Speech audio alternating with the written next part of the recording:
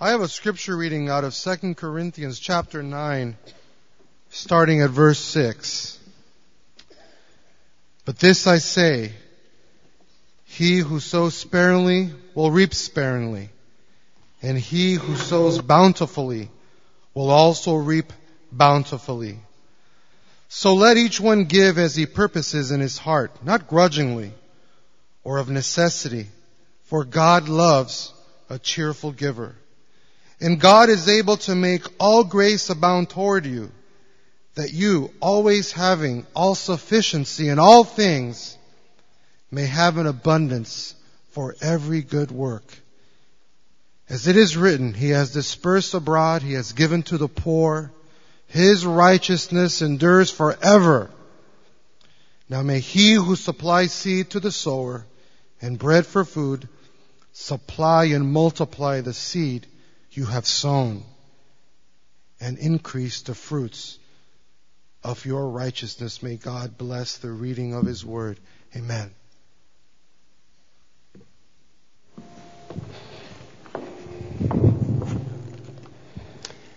How many of you have ever swam against the current? You've been swimming and you've gone upstream. How many of you have ever been swimming against a hard current? Raise your hand. Thank you. Yeah, several of us. Second question, how many of you, I like this one better, how many of you have ever been bicycling and you've gone up a big hill, very steep, just gasping for breath? Yeah? Okay. And lastly, how many of you have ever hiked up a mountain? You've been hiking on a mountain trail. Yeah?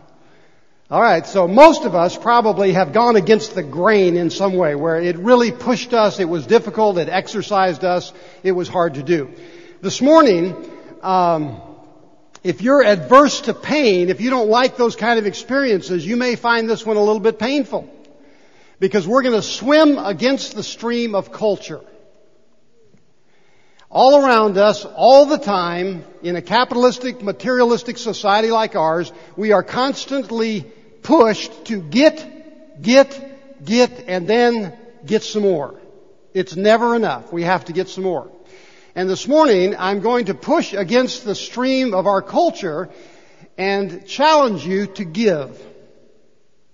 Now, I must say, I make a concession to a cultural icon, so I'm borrowing from David Letterman today. And I happen to think he's a very funny man, and his top 10 things are oftentimes quite humorous. So I said, David, I think I'll just borrow from you, and I'd like to give the top 10 reasons to give. And you may have a sheet there somewhere, and you may want to follow along with the top 10 reasons to give. But actually, as I was making my list, I came up with about 20 or 30 reasons. And I realized if you made a list, they might be a little bit different from these, so these are not, solely the right ones or the best. But I will say this. In this top 10 list of giving, I think we're starting with number 10, and number 1 is more important than number 10. So we're kind of going to go from maybe the lesser items to the more important items. But I'd like to talk to you about the top 10 reasons to give. And I want to do that actually out of the Bible. So if you have a Bible, I'd like you to find it and go to the New Testament. There may be one in front of you if you don't have one. And we're going to start in the book of Acts. And we're going to speed read Acts. At least a couple chapters. We're going to start in chapter 2. And I'm working up to something, so stay with me for a few minutes and you'll, I think, get the connection with Acts and 2 Corinthians. In Acts chapter 2, of course, the church is born. And at the end of Acts chapter 2, in verse 44, we read these words. All who believed were together and had what? All things in common. Interesting. There was a lot of fellowship is the word. There was a lot of sharing going on. The word fellowship means sharing. So everybody was sharing lots. Now, chapter 2, let's go to chapter 4. End of chapter 4, verse 32.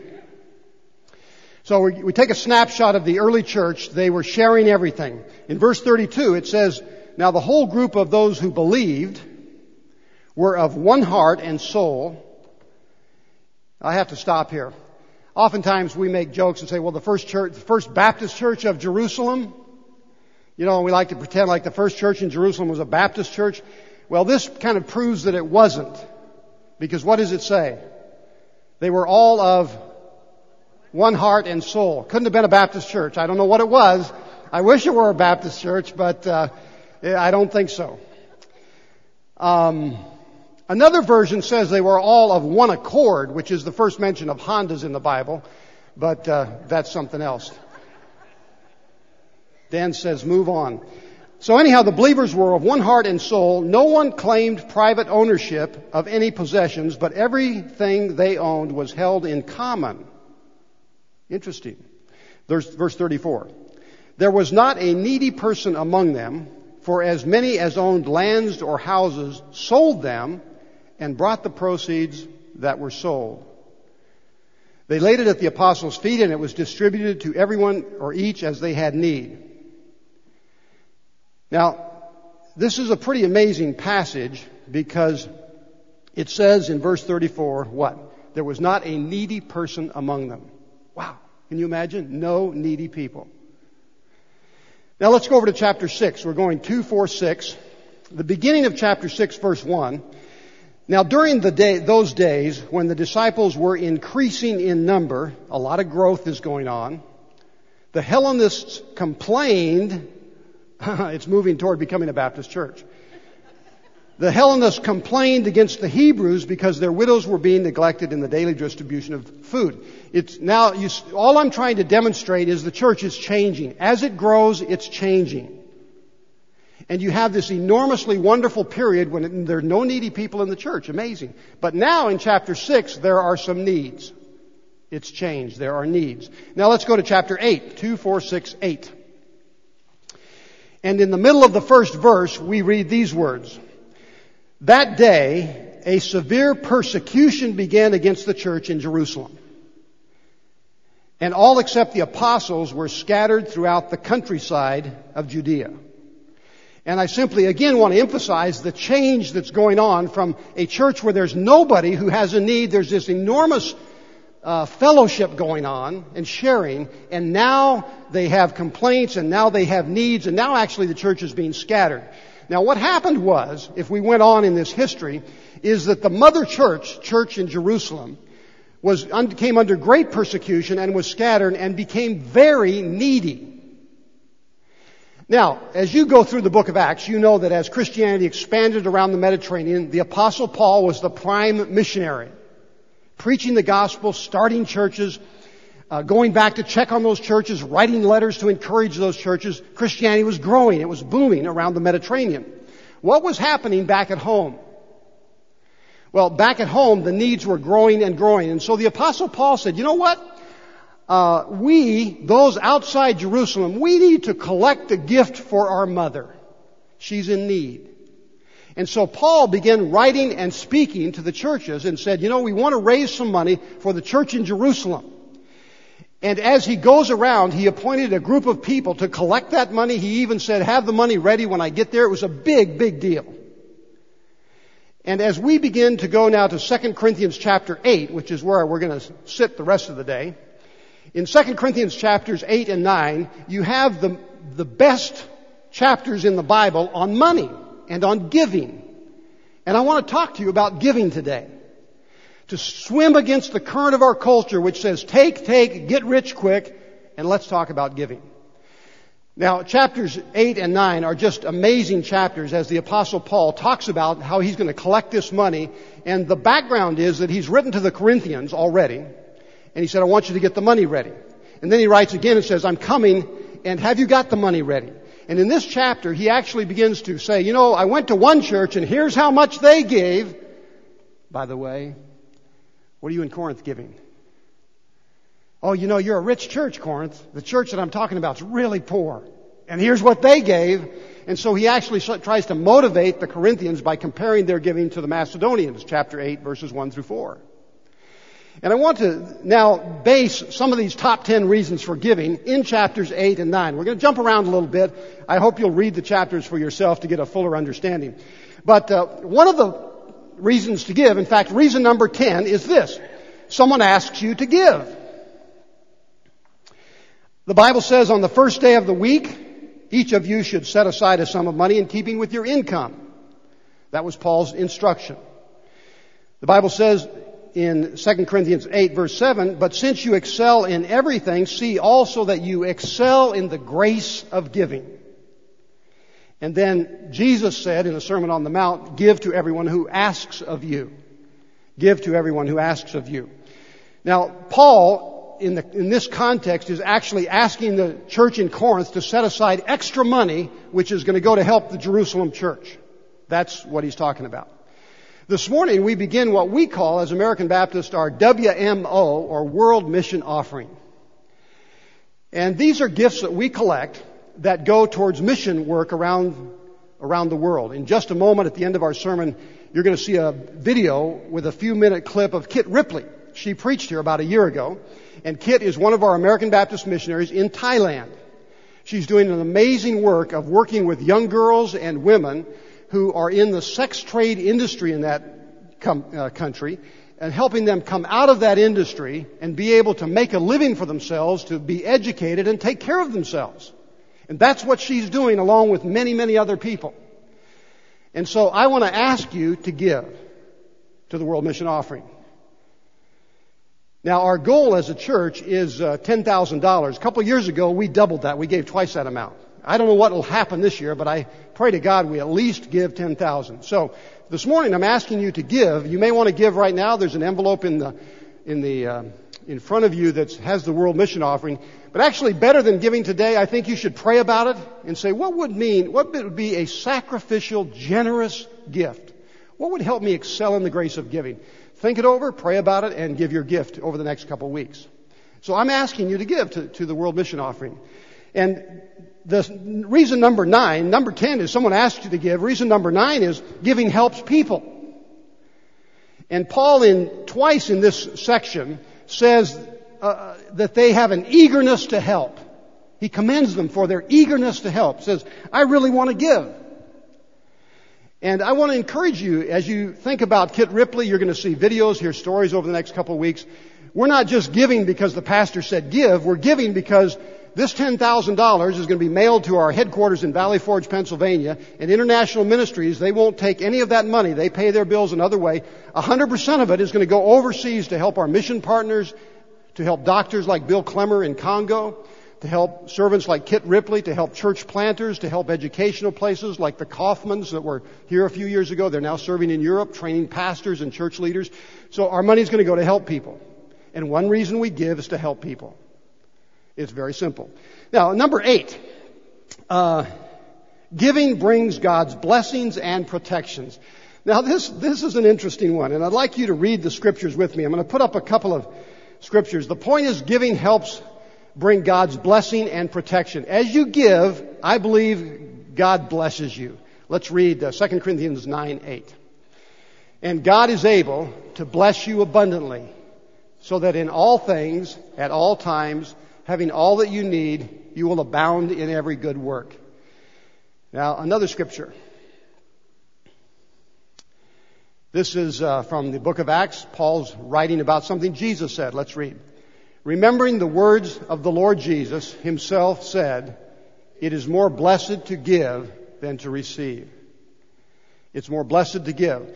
Now, some of us are a little afraid about talking about being blessed if you give, because there is in our culture, and part of Christianity is this idea, the more you give, the more you're going to what? Get. And so some have abused this to say, if you just give a lot, God's going to give you a lot and you'll get rich. And so it becomes twisted into some kind of scheme for prosperity. I don't want to go down that road because that's an abuse. But on the other hand, we should not shy away from the fact that God blesses those who give. Why did Jesus say it's more blessed to give than receive if there's no blessing in giving? There is a blessing in giving. And I want to encourage you, one reason to give is simply to say, I love a blessing. I love God's protection on my life. And I don't think I need to go any farther on this point. You understand, you've given and you've been blessed by giving.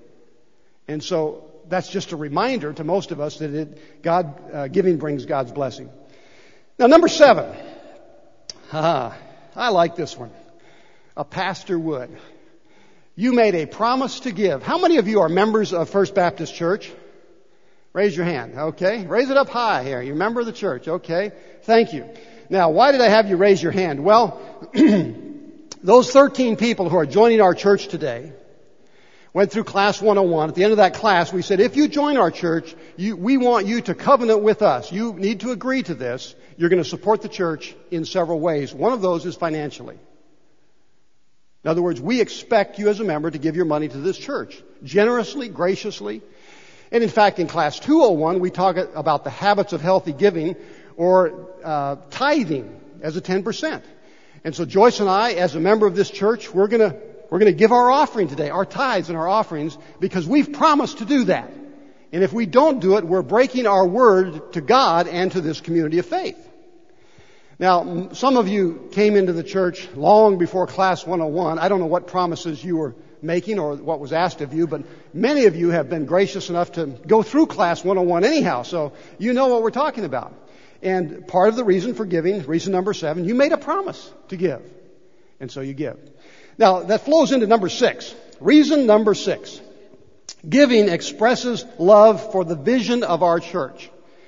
Would you read these words with me, the words of Jesus that I mentioned a moment ago at the baptism? Therefore, go and make disciples of all nations. Would you read that again? Therefore, go and make disciples of all nations. And then on your worship folder, we don't have this on the screen, but if you have that worship folder in front of you, it talks about the purpose of First Baptist Church. It says the purpose or mission of FBCP. Would you read those words with me? The mission or purpose of FBCP is to make disciples who love, worship, and serve God. Let's do it again. The pastor messed up. The purpose of FBCP is to make disciples of Jesus. Followers. Whew. Man, I gotta practice better. Let's do it again. Sorry. The purpose of FBCP is to make followers of Jesus who love, worship, and serve God. Thank you. That's our vision. I believe in that vision. I realize that as I give my offering today, it helps this church do her mission, and that's why these folks were baptized and others are joining the church, because we're here. And we're not here by accident. And I believe in what we're doing. I wish we could do it 10-fold more or 100-fold more. I believe in the vision of a church. Now, I realize when we talk about giving, some have talked about the me generation and we're self-centered and all of us struggle with that. But maybe it comes easier for me to give because I grew up in a family where, you get an allowance and you do what? You take some of that allowance and you give it to the church. You go to Sunday school and you give your offering. I grew up doing that. So I never knew about a home that didn't give. In fact, a number of years ago, my mom and dad were working for the Union Rescue Mission in downtown LA. And they would rather I didn't tell this story, but, I'll get in trouble later. They were working for the Union Rescue Mission downtown LA. Now, everybody who works for a Skid Row mission drives Mercedes, right? Well, not exactly. And so you don't make a lot of money if you work for missions. They were living at Southgate at the time, and they were going to a church that was really growing. It was doing a great job of reaching their community. But they were kind of landlocked. The church was in an area that had houses all around, and they had no room to grow. So what did they have to do? They had to buy the houses so the church could keep growing, so they could use those houses, either tear them down and build a building or use them for Sunday schools or something like that. So the church had this big drive on to buy another house, and they needed more money from the members. Besides their additional giving, they had this special offering. Now, my folks didn't have any extra money to give. There was no slush fund to pull money out of. And so my dad, and I grew up in a family that loves cars. My grandfather loved cars. We're kind of like cars. My dad had bought a very expensive car. It wasn't a Ferrari. It was a Ford. You remember what do they call those, Mavericks? A Maverick. You remember the Mavericks? Anybody own a Maverick? Yeah, several of you. Well, he had bought a Maverick new, and it was still fairly new. And he said, if I sell the Maverick and buy an older Ford, I can give the difference to the church. And that's what he did. Now that's called sacrificial giving. That's being generous. That's figuring out a way to give even more than you've been giving. So I grew up with that kind of example. So when I preach to you about giving, it's something that I've experienced all my life. I've seen my parents do it. And I want to encourage you, I believe in the mission of the church. That's why Joyce and I give all we can to our church. We give to other stuff too, but the lion's share goes here. So giving expresses love for the vision of the church. Let's move on. Number 5, give because you have received. Give because you have received. In 2 Corinthians chapter 8, verse 3, we read these words. Who would, we're on number 5. Got that? And let's read this scripture. Who would stand up and read this scripture? Okay, Rachel? For I testify that they gave as much as they were able, and even beyond their ability. Yeah. I wish we had a lot of time. I love 2 Corinthians 8 and 9. What Paul is doing, and some of you would not approve of this. I'm just saying Paul's doing it. Paul actually takes the example of the Macedonians in chapter 8, a very poor group of people, and he says to the Corinthians, here's how they gave. They gave all they could. In fact, they gave more than they could. And then he turns around and says to the Corinthians, what are you going to give? He's comparing the two churches. Now that makes you uncomfortable, but it wouldn't be unlike me standing somebody up and saying, well, here's what she gave. What are you going to give? I mean, that's what Paul did in 2 Corinthians chapter 8. And I just encourage you in giving because you have received. The reality is that some folks say to me, Steve, I can't give. Why not? I don't have any money left over. What's the problem? Well, my bills are too high. Yeah, and so you can't give. Well, whose fault is that? God's? You see, the reality is, one of the reasons Pastor Eddie's going to be pushing the good sense, and we are going to encourage every member to go through good sense, is because that helps us manage our money like the Bible teaches us to manage our money. And then we can give. Then we have the ability to be generous. And I want to encourage you in that this morning, that you will be able to give because you've received. Now, number 4, generous giving is countercultural. Generous giving is countercultural. I love this statement. Generous giving breaks greed's grip on your heart. One reason to give is because it breaks the grip of greed on your heart. When I write out these checks, it's not uncommon for me to think, wow, I could lease a pretty nice car for this amount of money every month. Or maybe I could, do something at home, or maybe I could buy a plasma TV. You ever think like that? You're more Christian than I am. You wouldn't think like that. But you see, as I give to the church, and as we total up that giving every year and look back, we say, wow, what would this amount of money done? I could have spent it here or there.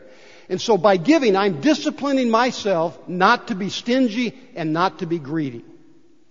And I need that discipline. I don't know about you, but it just breaks the grip of greed on this old sinful heart. So it helps me not be stingy. Number 3. You want to hear the commendation of the God you love. We are told that someday we're going to meet God. God's going to review our lives.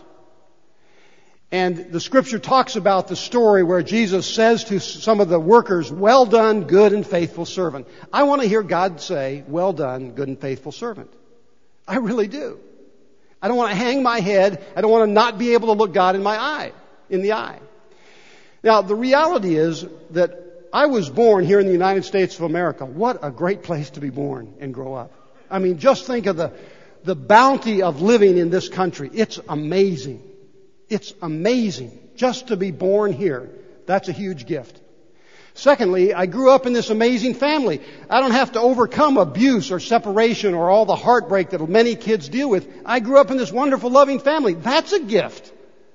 Thirdly, I got a free education for 13 years. That's a gift. Not only that, I could go to schools that weren't that expensive and receive more education. That's a gift. All these blessings, these gifts have been poured into Steve. What do you think God's going to say at the end of the day? Steve, I gave you a great country to live in. I gave you great parents. I gave you a great brothers. I gave you a great home, a great education. What did you do with it? Well, God, I bought a new car every 2 years. I had the latest iPhone and iPod and, I don't want to say that. I want to hear Jesus say, Steve, good job. You've invested the gifts. And so I want to hear the commendation of God at the end of the day. And that's a big deal to me. And that's why I give my money and in other ways. Now, a couple others. Number 2, I think we're getting down to the best. Number 2, the one who gave the most teaches you to give. Would you read this scripture with me? It's a scripture about Jesus. For you know the grace of our Lord Jesus Christ, that though he was rich, yet for your sake he became poor, so that you through his poverty might become rich. And then at the end of these 2 chapters, Paul's written about money for 2 chapters, and he wraps it up with this statement: thanks be to God for his indescribable gift. And he's talking, of course, about Jesus. I can't believe all that God's done for me in Jesus. And Paul just says, thanks. And so as we look to the one who left his glory in heaven, came to the earth, died on the cross, went back to heaven, he gave all. And as I follow him, not only in baptism but in lifestyle, why would I hold back? My teacher has demonstrated his love, and I need to give, just as he does. And then the last reason, I think it's number 1. Giving expresses your love to God. Giving expresses your love to God.